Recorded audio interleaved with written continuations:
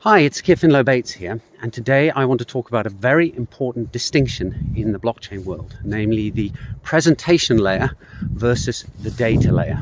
So the data layer is the data that is in the actual blockchain. That's the single view of the truth that these distributed ledgers manage to build for us. Whereas the presentation layer is what a Web3 website shows you by retrieving data from the blockchain and putting it on a web page, so you have a handy user interface for the user to be able to interact with the blockchain.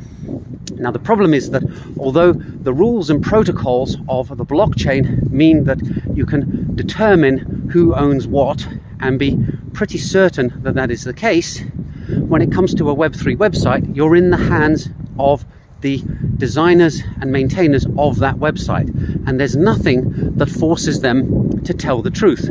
They can retrieve data from the blockchain and then present it to you in a twisted or false way, and the only way of checking that they've done so is to go back to the blockchain and match the two up.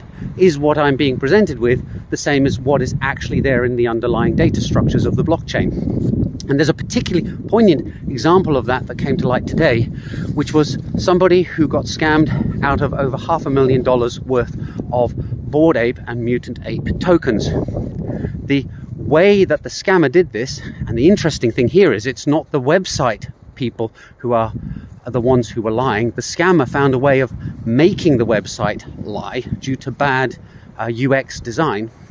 The scammer made some spoof worthless tokens, but the images that those tokens pointed to had the verified checkmark inside the image. So they made an image which was actually a snapshot of a valuable token with the checkmark that this Web3 website used to say it's verified actually inside the image. And as a result, when the Bored Ape token holder went to swap their tokens, the website showed them a picture that convinced that person that they were getting valuable tokens. But of course, that checkmark wasn't a real checkmark from the website. It was a fake one in the image. And this is where the design of the website is particularly appalling, because the checkmark should have been to the side or underneath the image, not inside it. That would have prevented this kind of scam.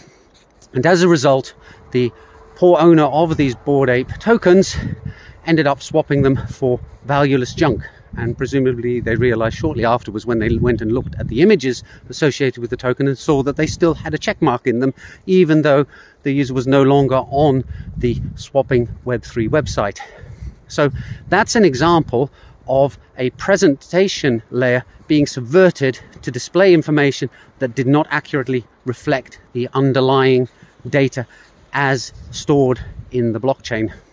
And I think this is a very important distinction to be aware of, and I think it's one that a lot of people miss, namely that the presentation layer is not the same as the data layer, and it can be messed with either by the developers of the website, who could be malicious, or by outside scammers who find a way of subverting poor design on the part of the original Web3 website designers. So hopefully that illustrates the difference better than my previous series on levels and layers, which I believe some people got quite confused by. It is an important topic, so I think I will be revisiting it over time, and I'm sure there are going to be plenty more examples of this presentation layer versus data layer issue being exploited by scammers. So be careful, verify, and learn, because it's a difficult and ultimately can be very costly topic to ignore. Bye for now.